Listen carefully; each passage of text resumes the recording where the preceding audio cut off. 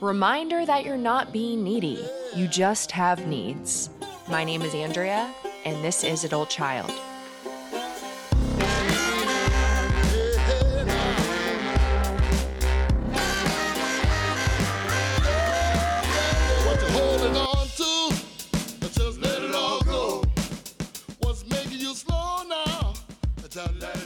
Welcome back to Adult Child, where we take a deep dive into the impact of growing up in a dysfunctional family. Ahoy, my dear shit show nation. What is up, folks? For any new listeners, my name is Andrea. I am a total and complete shit show. I'm a recovering alcoholic. I had a broken ass man picker, which I realized was because of my childhood. And the healing journey that transpired as a result of that painful realization is what led me to creating this podcast in my closet on the floor next to my cat's litter box. And this is where we talk about what to do when your childhood screwed you up a lot more than you thought it did. If you are new around here, we say fuck. You've been warned. We bring in a lot of humor into this podcast as well, because I think it's so damn important that we learn to laugh and find humor in this painful yet rewarding healing journey that we are all on.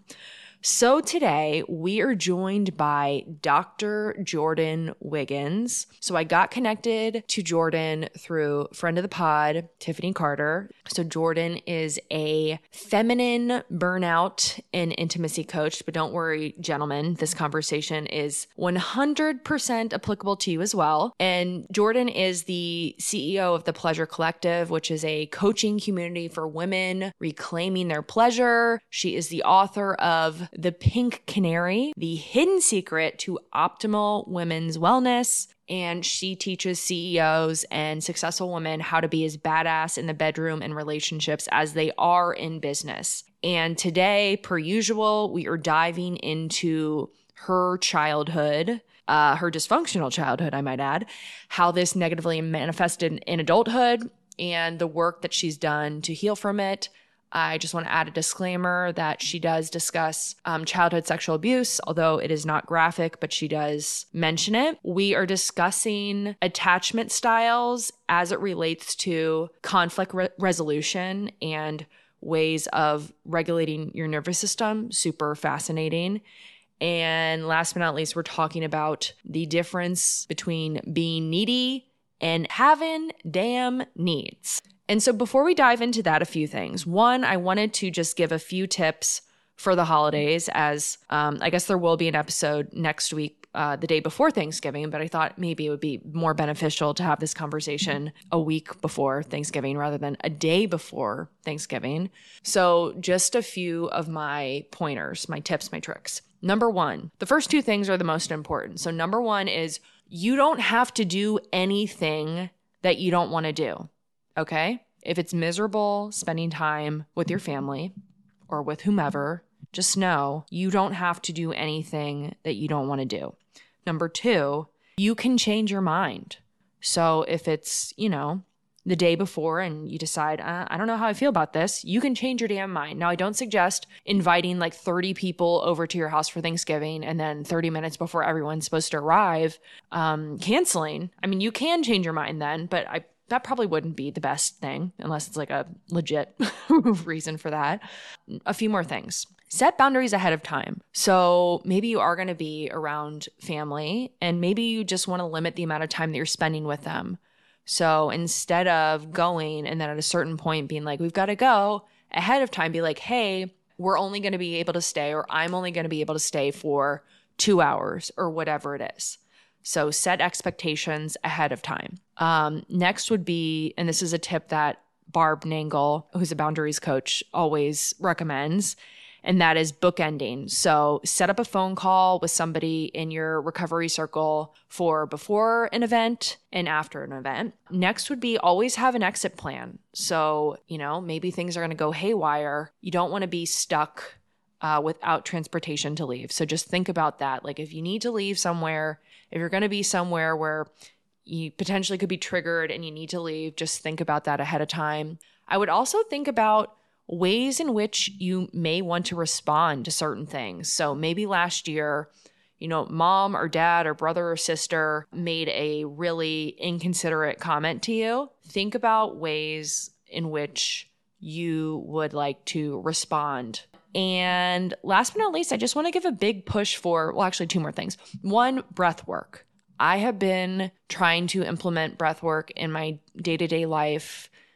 It is a game changer. It really, really, really, really works. It's really helping to regulate my nervous system. I've been kind of feeling very dysregulated lately.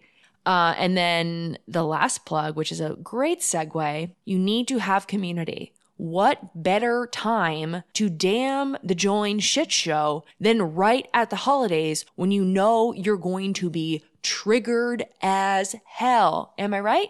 Well, hopefully you won't be. But probably a lot of you will be, including myself. So this is my online support community where I host 4 weekly Zoom support groups. This is where you can connect with other fellow shit shows who are doing the damn work to heal, who have a personality, who have a sense of humor. This is a support system at your fingertips. There is discussion boards. There is the ability to message and chat with one another. If you are in a crisis and you need help, just send an SOS on the damn shit show app, and I guarantee you that somebody will get back to you. So I did just want to give a quick shout out to the newest members of the shit show. Thank you to these fine ass shit shows. Carrie, Julie, another Carrie, Laura, Wendy, Karen, another Karen, Carol, Judy, Michael, Alicia, Kimberly, David, Ashley, Jules, Maria, Lisa, Lori, Katrina, Taylor, Rocky, Seamus, Joe, Stephanie, Michelle, Ashley, and Kiki. Thank you. How about the rest of you damn shit shows? Follow suit. See the link in the show notes to join the community. Next, give me a little follow on the Insta, on the TikTok, at Adult Child Pod. And last but not least, give me a 5-star rating on Apple and Spotify. I just like to say that I just sat down to record this. This is a one-shotter, folks. I didn't even stop. Killing it. Love you. Bye.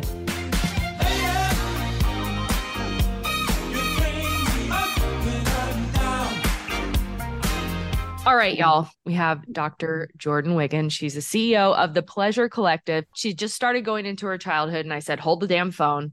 We got to actually have this on the podcast. So welcome. Record. Yes, record the damn thing. Hey, Andrea. Thanks for having me. I'm excited to have you. Are you familiar with the term adult child? I am an adult child. Yeah. And a shit show. Because you know what? A lot of people, I'm like, do you know what's the term adult child? And they're like, yeah, like I'm like a child and an adult. And I'm like, no, that's not really what it means. But so you want, well, you want a Cole's notes on my trauma? Like, am I? Well, first, let me ask you this. When did you have the awareness that your childhood was less than ideal? Always? No, definitely not. I remember getting called codependent by a therapist in my late 20s. And being like, the fuck you talking about? I'm not codependent. I'm in med school. I'm learning about health psychology. And I'm like, this person is whack. I was actually angry. And my grandmother was a narcissist. I was raised in a narcissistic family system. When did you realize that your grandmother was a narcissist? As an adult. Okay. Let's start from the beginning. Okay. Go for it. I had sexual abuse by a family friend, like one of my parents' family friends growing up. At what age did that start? 10. And was this something that you were always aware of, or this was like a repressed memory that came up later? It was something that I had told myself that I was okay. And because it didn't affect me, then therefore it wasn't abuse. And had gone to my parents with that and talked to them about it and was like minimized and denied and kind of written off. And that was in my late 20s. Like it had long stopped after that. But it took me that long to even have the courage to say anything because I feared I wouldn't be believed or nothing would be done about it. And nothing really was done about it. They remained friends. At what age did you bring it up? 27 the first time, and then probably 32 or 33 when I said, like, okay, enough's enough. He's out of your life or I am situation. So that thankfully happened. But yeah, to have to even for it to get to that point, but like people pleasing and keeping up appearances and all those things. And it was always just like, Jordin's fine. Jordin's, doing really well and making us look really good. So she's fine. We don't need to worry about her. That's how it felt. Yeah. And I'm sure it's coming from a place of like, for them to acknowledge that, like, what does that say about them? Yes. And so much shame of like that was going on and they didn't know. And when I brought it up, they didn't handle it very well. And when I was pregnant, he was actually angry. Like it was like he owned my body and had possession over it. And like that I didn't ask him for permission. This is the level of messed up. And I screenshotted that and sent it to both my parents and was like, okay, you've got a choice now because like I'm not gonna let my daughter grow up in this messed up dynamic. And even though I'm okay, like this is not okay and it shouldn't be okay and I shouldn't have to pretend to be okay to people please. Right? And make everybody happy, but yet have to self-sacrifice my own needs and wants and desires. How did you see that impact you like throughout your teenage years? Like what was the impact? I stopped feeling really. I was numb, struggled with depression, but I didn't know, right? It was like very high functioning. And that's kind of the women that I work with now is we could be like on the bathroom floor crying and then get up to record this podcast or go to a meeting or go to run a company or, manage our households and be there for our kids. So like we're really good at masking the pain, hiding the pain. So I was depressed, but not treated. And I didn't even really know. I remember sitting in my first psychology class in my pre-med degree, and they were talking about generalized anxiety disorder and depression. And like looking at the slides, you're like, fuck, this is me. Everyone doesn't feel this way all the time. Because it was always like, you're fine. You're not sad. Like you're fine growing up, right? No, didn't feel like there was room for my emotions or for me to not be okay. What led you into therapy in your late 20s? Truthfully? No, lie to me. Yeah, I won't lie. It was something that my friends were doing initially. It was something that everyone in naturopathic medicine, like getting our degrees, was doing. Everyone was just going to therapy. And that's why when the codependency thing came up, I initially went because it was like something everyone was doing, thinking I was normal, thinking that like I didn't realize the mom side narcissistic stuff, dad side alcoholism.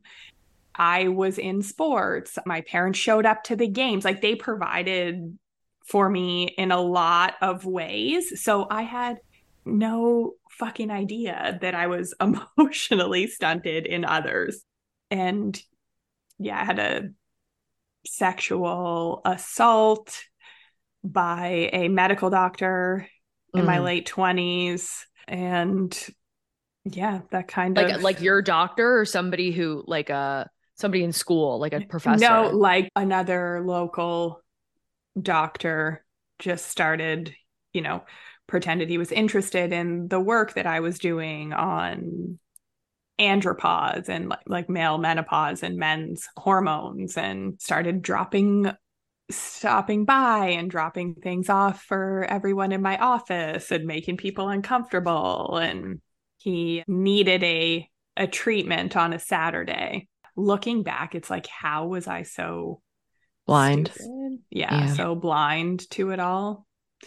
But luckily I got away from that one, like literally ran. So tell me about the situation that led your therapist to say, I think you're codependent. I was staying in a relationship for everyone else, like that I wanted to get out of for probably about a year. But my parents were like, oh, he's amazing. And you're never going to find anyone that loves you that way. And, Mhm. anyways, I was staying in a relationship for everybody else. And so was that kind of like the unfolding of like, oh, here's what I have underneath the surface here? No, it took another couple years. I'm stubborn. Mm-hmm. Kind of like listened to it. And then I was training with a doctor in California and I had crazy pelvic pain and I would get cysts. And obviously, I know now that that was my body speaking to me. That was the unresolved trauma. And he had a conversation with me about that. And I Mm. was like, okay, I definitely can't keep denying this or pretending like it doesn't exist. Even if I think I'm okay cognitively, like my body is still letting me know that I am not. And it's a root of, Chinese medicine and naturopathic medicine and how I would approach treating a patient or a client of mine. So there was this moment of like, yeah, you're just really hypocritical and you're not going to be able to outrun this or, keep yourself busy enough and succeed enough or numb enough. We need to deal with it. And he's like, that it's fucked up what happened to you. And I remember it kind of hit me because his language, like he wouldn't really swear. So it sort of struck me. And I thought, It might be onto something. yeah, I guess he's right. I guess I can't, you know, yes, I Mm. can't deny it anymore. So that's when I started deeper healing work on myself. And had you already transitioned into this being your focus at that point in time? And it's funny how like the pieces came together a little bit. So Mm-hmm. I'd run a women's health clinic, like a big, successful women's health clinic, which I loved. I loved it. And I was noticing that there was something missing for them. We were balancing their hormones, getting them to sleep through the night, getting them to, they had energy and they weren't relying on caffeine or nicotine or wine or any of the things. Like they were really healing cellularly on the cellular level, on the hormonal level. And it was like, it's funny because that was a mirror of me. But what I was missing was there was this, it's called anhedonia, and it's the inability to feel pleasure or joy. And it was their unresolved trauma mirroring my unresolved trauma. So I had started in 2019, and that was when I had started to do the deeper work on myself.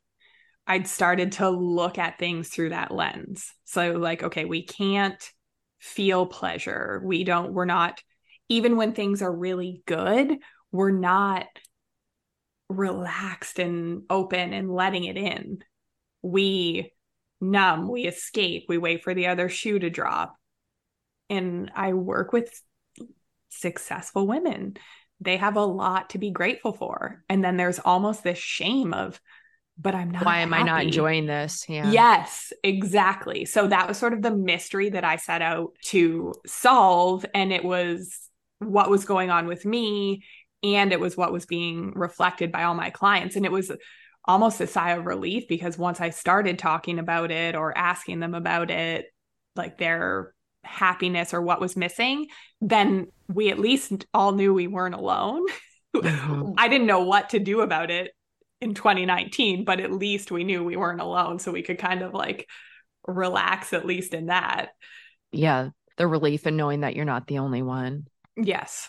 What were some of the like common denominators that you were seeing? Because I'm sure some of them had experienced, some sort of a sexual abuse during childhood, but probably not all of them. What were some through lines that you noticed, patterns? I call it the superwoman complex, where we all feel like we need to earn our happy, earn our joy, earn our pleasure, that we don't deserve it just because we are. We feel like we have to work for it. So lots of people pleasing, lots of over functioning, and there's a block. There's a block to allowing ourselves to feel good in the bedroom, out of the bedroom. And we almost need to like baby step and train ourselves, like retrain our brains to allow pleasure in, to let ourselves feel good. Because if they want to sit and relax, they're not actually relaxing. Like they're thinking of a million things. Yeah, the things they need to do, or the emails they need to send, or, you know, maybe some of that unresolved trauma stuff is bubbling up, but then you're distracting. So, and it's distracting in the, I'm going to plan a vacation, or I'm going to remodel my kitchen, or, you know, or the usual like day to day numbing behaviors. But so this superwoman complex, when we have years of over giving, years of people pleasing, years of denying our desires, suppressing our needs in favor of making sure everyone else is happy, taking the temperature in the room, started to affect their health. And that's why they were coming to me, because they had health issues. But I was realizing that a lot of the health issues were because of the people pleasing, over functioning. And a lot of them were even in like toxic relationships or repeating toxic relationship patterns, but didn't even know it. It was like me with the counselors, right? You're codependent. And I'm like, what the heck? And that's how, because they have so much and they're so high functioning, it's almost like it doesn't even Register. Yeah. What was the word that you used for the lack of what was it? Anhedonia. And so that's not just a term. I mean, that applies to men and women, right? Universal. So it's a diagnostic criteria for major depressive disorder. And I remember when I was struggling with depression in my pre-med degree, I read it, like I looked at the DSM and I was learning it in school for my tests. And I remember thinking, like, that's how I feel. That's what fits, is I'm not as happy as I used to be. The things that used to make me happy don't make me happy anymore. I'm just like numb. And that's what fits. The whole diagnosis, like, yeah, kind of okay, but it felt more like an anhedonia thing than a depression thing. And a lot of the people that I work with, men and women, feel the same. So I call it like it's our pleasure problem.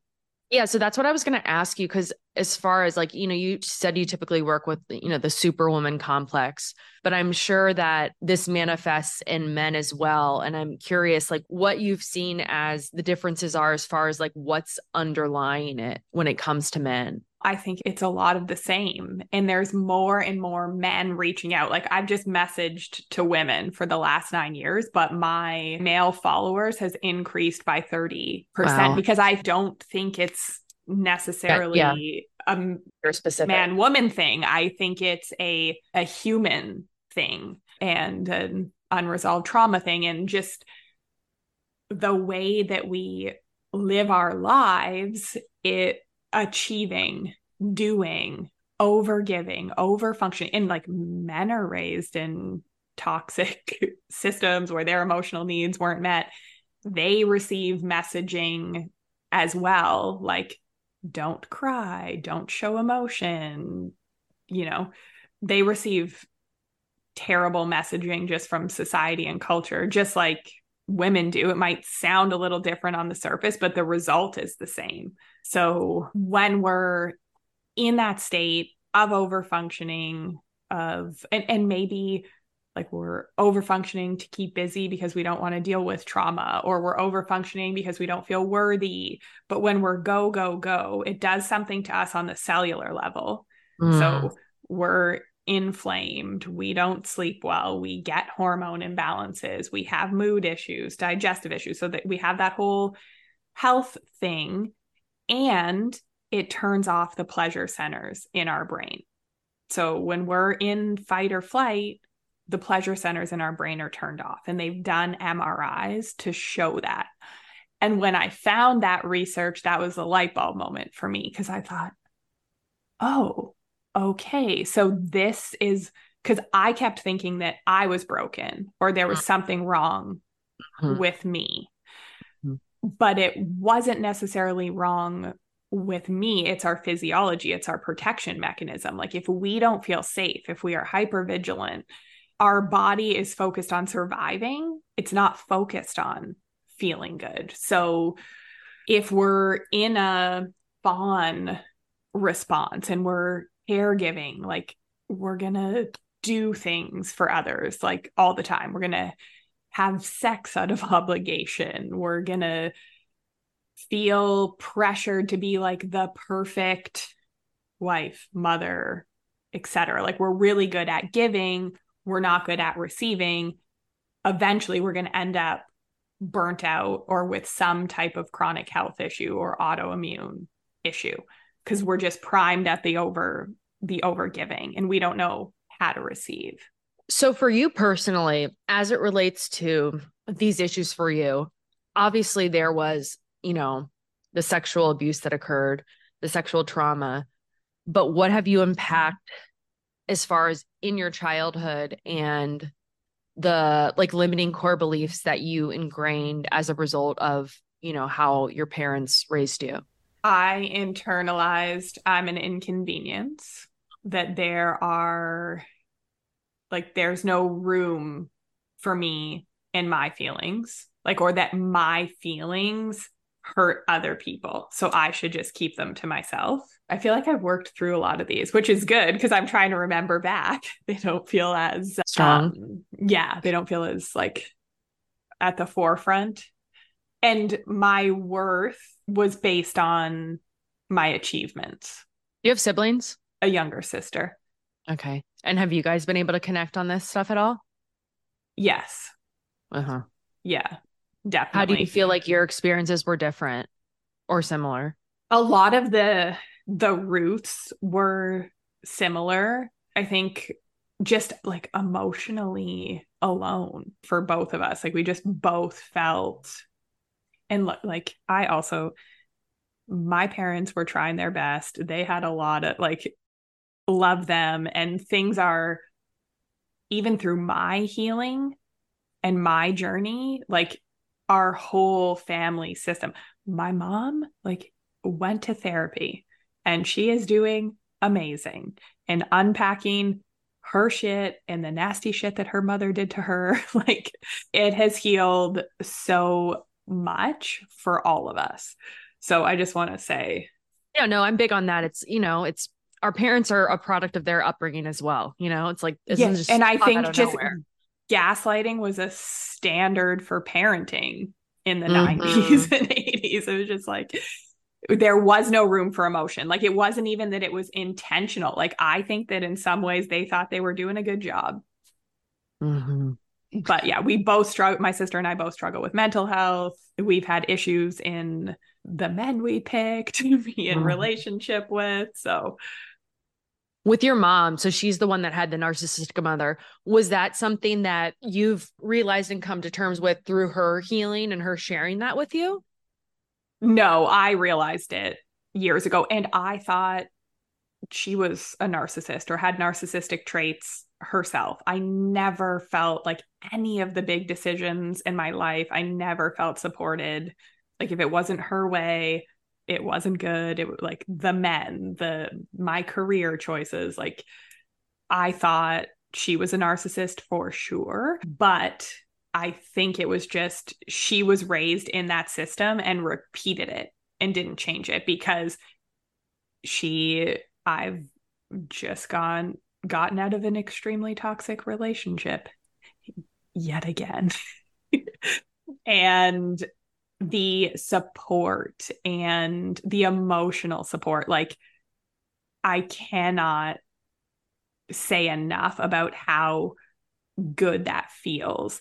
And it was at the point that at the beginning of this you know, breakup Process. and separation, that we were on the phone a couple times and she started to make it about her and how she was feeling. And I was like, no, no, Not gonna work. mom, like this is about me and supporting me, and you need somebody else to support you through this. And it's not going to be me. So you are either here for me and my daughter and you are all in, or like I will find my team and my people that are. And I have never felt more supported Mm. by her than I have in the last 8 months. That's amazing. Mm-hmm. That's It really is. special. It truly is. And if you would have asked me 3 years ago if this would ever be possible, I would have told you no. Wow. So for you in the, because you've talked about that you've, worked through a lot of those limiting beliefs through this last relationship, like what have you realized still needs to be healed? I think that I needed to love me and all my parts, not just the ones that I wanted to show or felt comfortable, right? Like the stuff that looks good. Like I needed to truly love me. And I think, unfortunately, it took something so toxic to shatter, like to literally break me beyond a point. Like there were panic attacks where I did not think I would live. Like it was, I couldn't, like, it felt like the air was getting sucked out of the room. And I mean, cognitively, I know what was going on, but just how it felt in my body, I've Body. Yeah. never been so Mm-hmm. dysregulated. Mm-hmm. But in that breaking down process, in the discarding of me process, in the triangulation, in the, character assassination campaign that abusers so often do, like I used to care about what people thought of me. And through this process, I've had to come to terms with that there are people that are going to be wrong about me and what went on and the abuse that I had to endure. And that's okay. So I needed to like literally be broken apart and put myself together. And I've never felt more settled and calm in my nervous system and okay with me and not searching for like the next relationship or the next thing to complete me. I, for the first time in my life, like I'm good. I'm so, I mean, there are things that are absolute chaos going on, but I also am somehow oddly grounded. And I think having my daughter and somebody that you have to show up for, like I don't get, if I'm crumbling or having a breakdown, like I don't get time off with a toddler, right? I had to be there to go through this and be there. So for her, I think that was something that it was just like, this has to happen.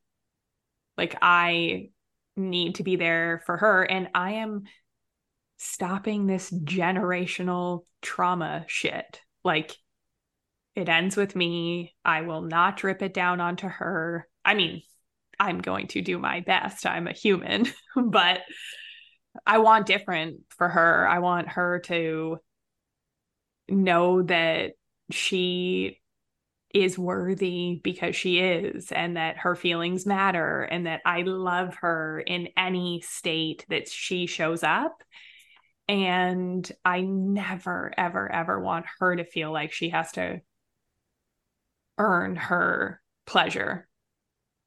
And she's right now, so How old far, is she? she's 3. She's right now Okay. very securely attached. So let's see how this goes. Fingers crossed. Yeah. Have you noticed? Because with a lot of the parents in my community, have you had any experiences where her expressing her needs or you attending to her needs has triggered in you the pain of the unmet needs of your childhood?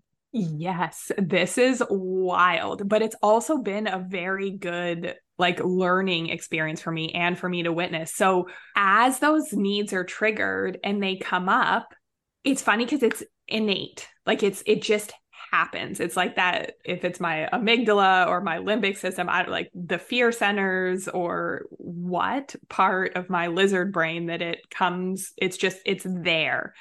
And it's funny because I have this moment of pause, like where I want to repeat the trauma, but I have this pause and go, oh, like this is my shit. That's not her shit. This is not her fault.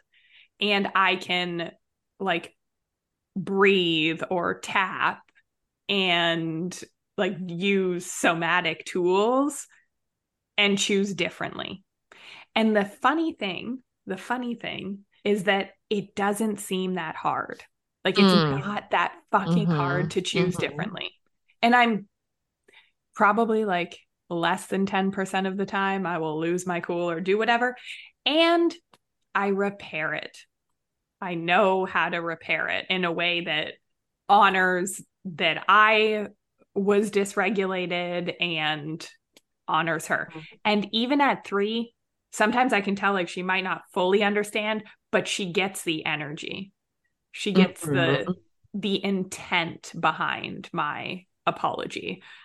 So plus the research says that you need to meet kids' emotional needs 30% of the time. Really? To have them well adjusted. Yeah. Wow. Which that does not say too fucking much about our. Yeah, no shit. What the hell? Yeah, and even my therapist, she's like, Jordin, 30% of the time. And I'm a perfectionist, right? Or like recovering perfectionist, people pleaser. So I'm like aiming for 90. I want an A plus. She's like, just like, you're good. You can fuck it up sometimes. And you're teaching her repair.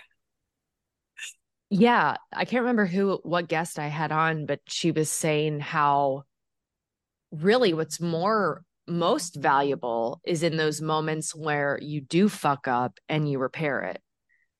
And that really is like the most valuable lessons that you can teach them.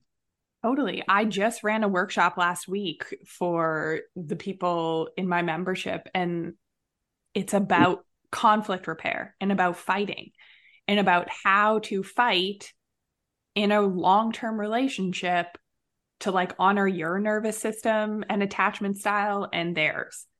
And it's like, this sounds like a great thing for us to dive into right now. Let's do it. Where should we start?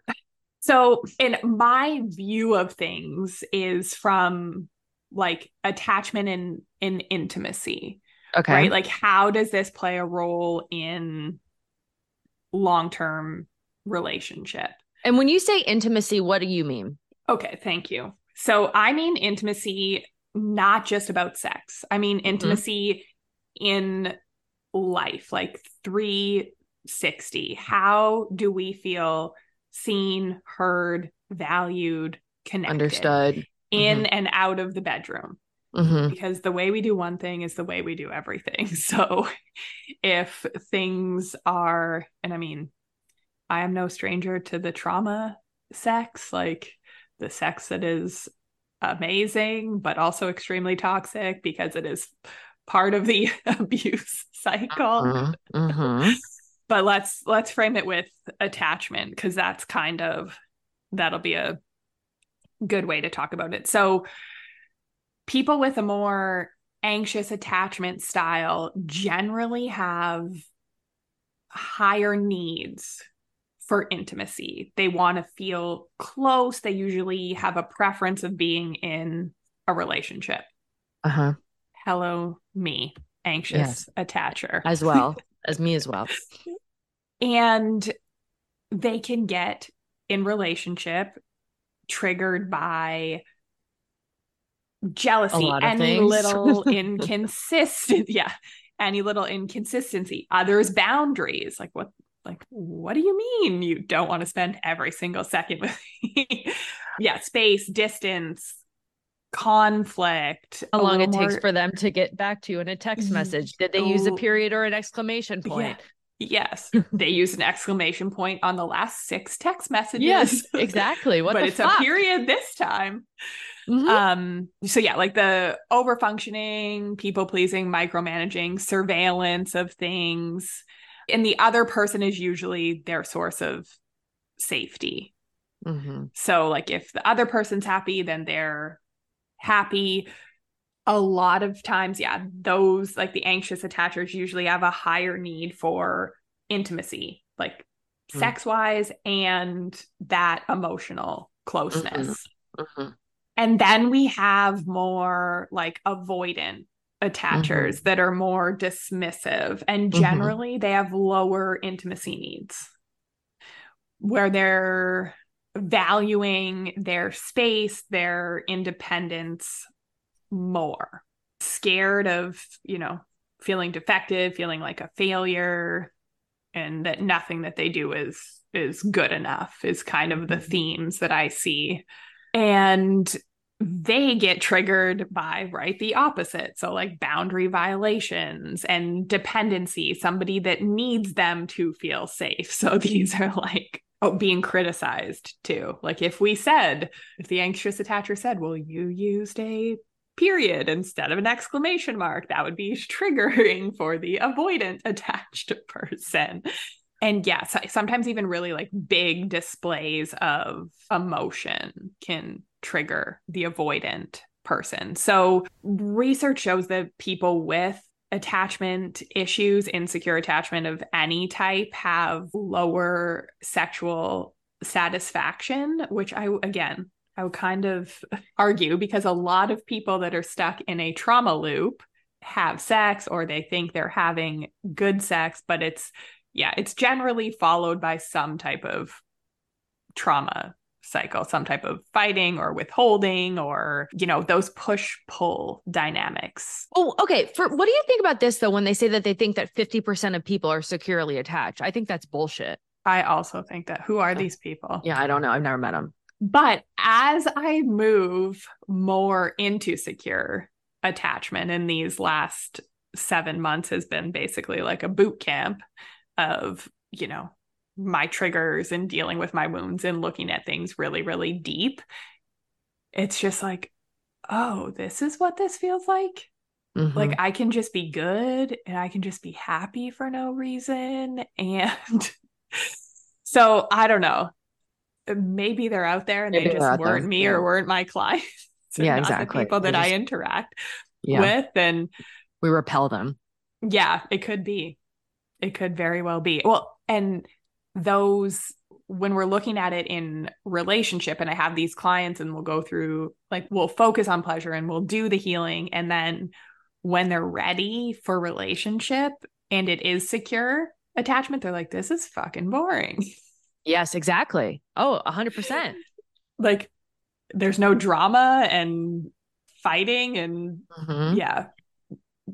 there's no trauma sex. Like what the heck? So trauma then, and then learning to build intimacy and have sex that grows and deepens as you get to know each other. Like that's something that I've had to learn and teach, because we didn't know how to do that. None of us were securely attached. So with anxious attached people and sex, it's like they tend to be really physically affectionate, and it's like there's never enough. There's never this limit. They just could have more and more and more. And they generally struggle to feel connected without intimacy. And they're usually pretty giving, like focusing on their partner's enjoyment, their partner's pleasure, and not their own. And it's so fascinating because I'll have clients that they're like, yeah, I have sex. I can orgasm. It's good. But they have no clue what they want, what they desire, what their bodies are capable of, because it's constantly been focused on their partner's, on the other person, pleasure, constantly. And that would have been me for the first 30 plus years of my life as an anxious attached person. It's like total focus on the other and their enjoyment. And then I thought like, that's what good sex was, getting the feedback, like the superwoman people pleaser that I am, to say like, that was amazing. That was the best ever. Then that to me was like, checkbox, that was good sex. No, now I know better. But it took a while and a lot of learning and exploring. And we realize as an anxious attached person how much of intimacy is just focused on the other and not ourselves. And we can wear people out in a relationship, because if we're relying on sex as a way to feel secure and a way to gain reassurance, then partners tend to feel, I don't know if used is the right word, but like it's sex for a purpose, like sex to fill a void. So it's like it can be energetically draining on the partner, which will make them push away and be more avoidant, which would make the anxious person want more. So we're in that loop. Oh, yeah. And I find anxiously attached people are hypersensitive to changes in a sexual dynamic. It's like the period instead of the exclamation mark, but bedroom version. Oh, absolutely. I fucking sure am. So, okay. So what about when we take it into like conflict resolution and dealing with that? So one of the things that I've learned through this quest of how do we feel more pleasure and how do we allow it to be okay for our nervous systems to feel pleasure when we are so used to feeling pain and abandonment and fear. And a lot of us feel like if we feel good, then it's going to be followed by something bad because we're so used to the trauma cycle. So when it comes to conflict, it's really about learning, like, how do we tolerate more pleasure and how do we also tolerate more pain? Because when we go into ancient Chinese medicine, Taoism, like the ancient Chinese study of sex and sexuality and Tantra, it's about being present with high sensation. Okay. And I find a lot of trauma survivors, we are very good at numbing and not being present. And the three things that we need for sex and intimacy is pleasure, presence, and connection. We're not good at those things.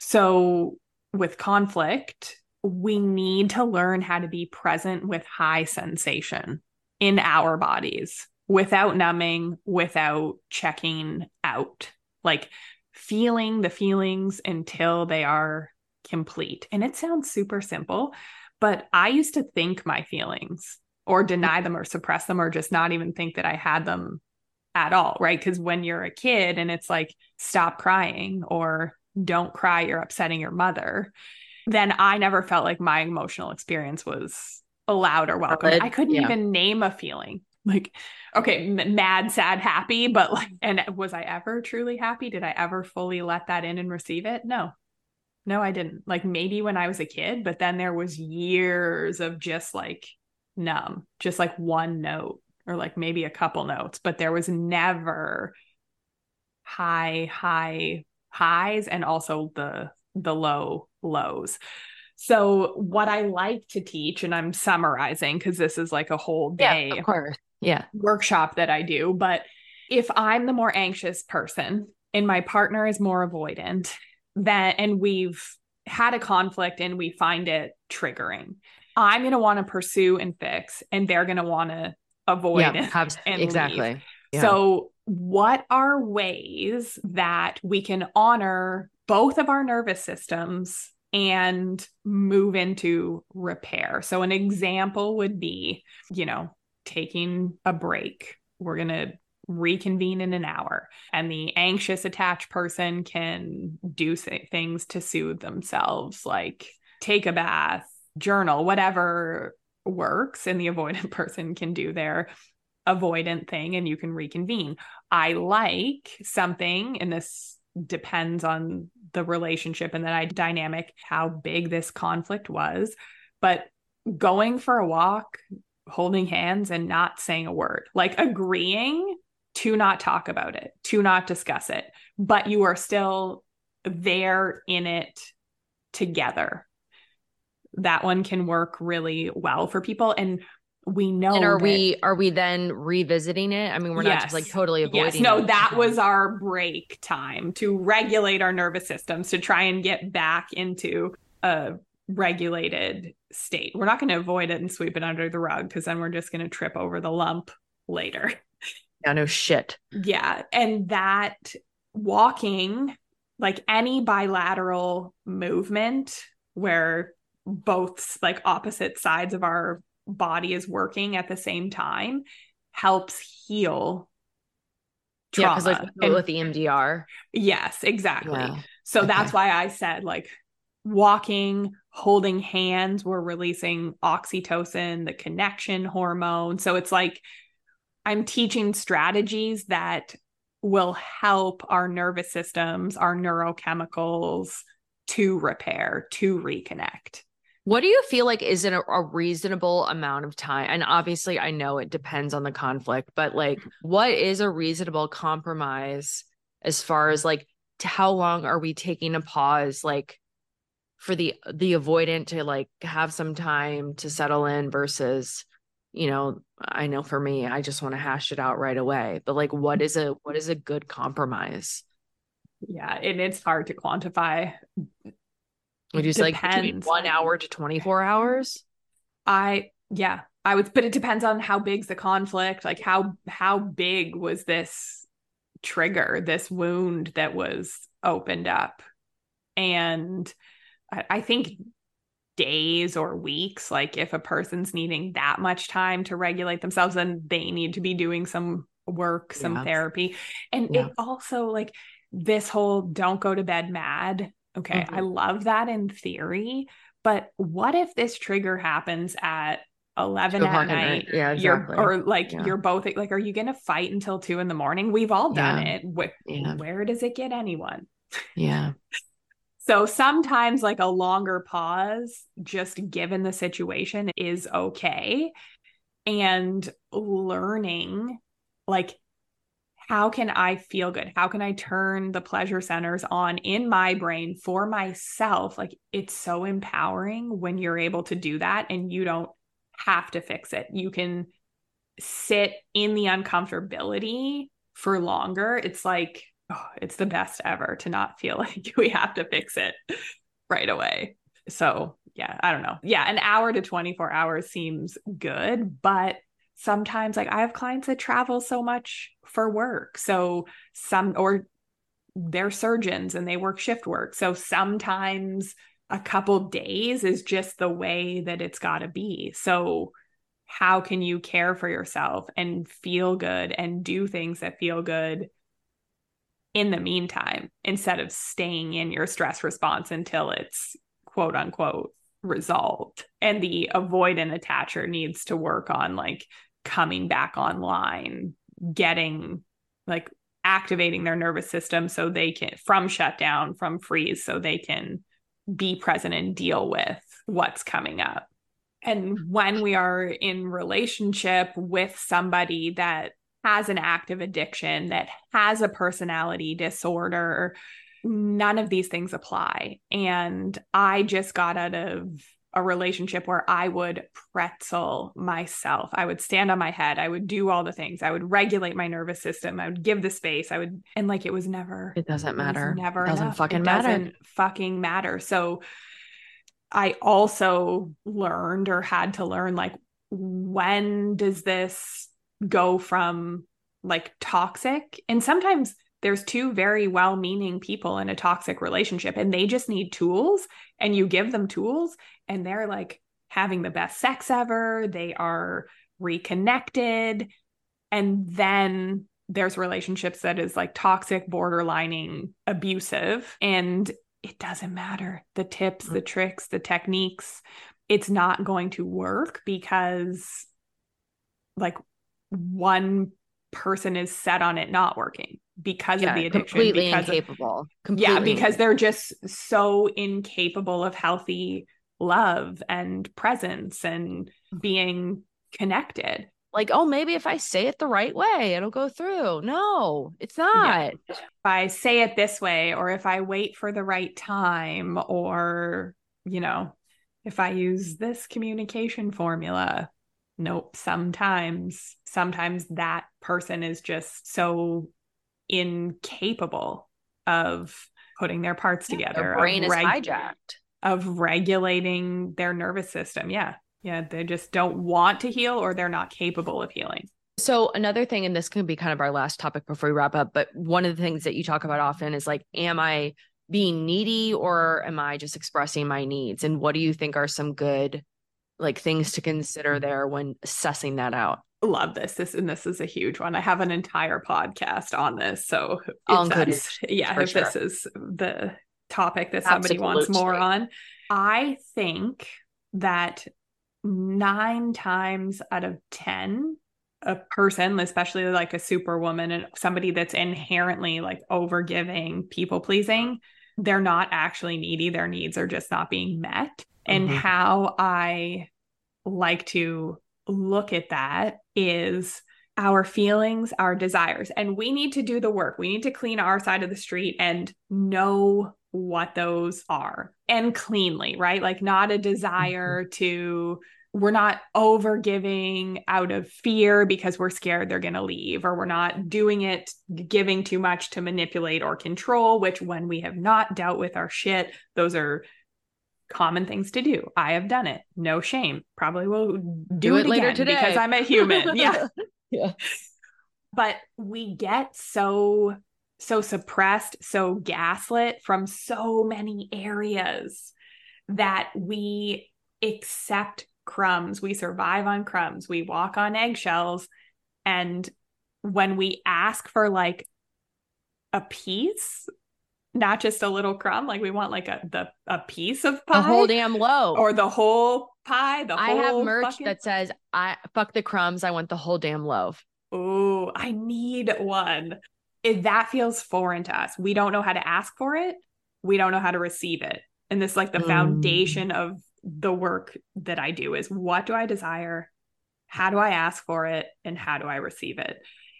And our feelings are always our feelings. No one gets to argue with that. And learning a process of self-validation, because for us, it often becomes about somebody did something that was hurtful, or they didn't show up for us in a way that we needed them to. And then the problem becomes about our feelings about the issue, not the actual issue itself. So the actual issue itself never gets addressed because it becomes about, we were too needy, we asked when they were tired, whatever the gaslighting situation may be. So then we leave feeling like confused and unresolved, and then it grows, like the need grows within us. So sometimes and it could come out sideways potentially. So our feelings are always valid, and we want to work through them and own them. And sometimes we have a feeling and we're triggered, but it's about our childhood shit. And it's not really about the situation that's happening in front of us. So, but the feeling is still valid, and our desires and needs are valid. And we are taught to want less. We're taught to survive on crumbs. So even asking for a slice feels foreign to our nervous systems. And a lot of times we don't even want to ask because it feels so fucking vulnerable and scary to do it. So we don't. But then that suppression comes out as neediness. But we're not really needy. We're usually asking for more. But when you've been overgiving and you step back, or you start setting boundaries and start to kind of like make it a little healthier, of course it's not going to be met well. Because you were doing it. It's like, she's got it. She's got everything. Like, I can just go do fun shit that I want to do. So she was planning the dates and she was taking care of it all. So why do I like... Exactly. And then all of a sudden you pull back on that. Then it's like, wait, what's going on? So, and a lot of my work is just helping people navigate through that. Like, what do I desire? How do I ask for it? How do I receive it? And learning that we desiring more than the crumbs that we've been accepting. And like that, and that's our work. And we have to own that. Like we co-created the dynamics that we're in. Mm-hmm. So, and how do we deal with the turbulence when we upset that dynamic? And when we do it through pleasure and through joy and through feeling good, it's just a different energy where like people want to be around you and it feels good.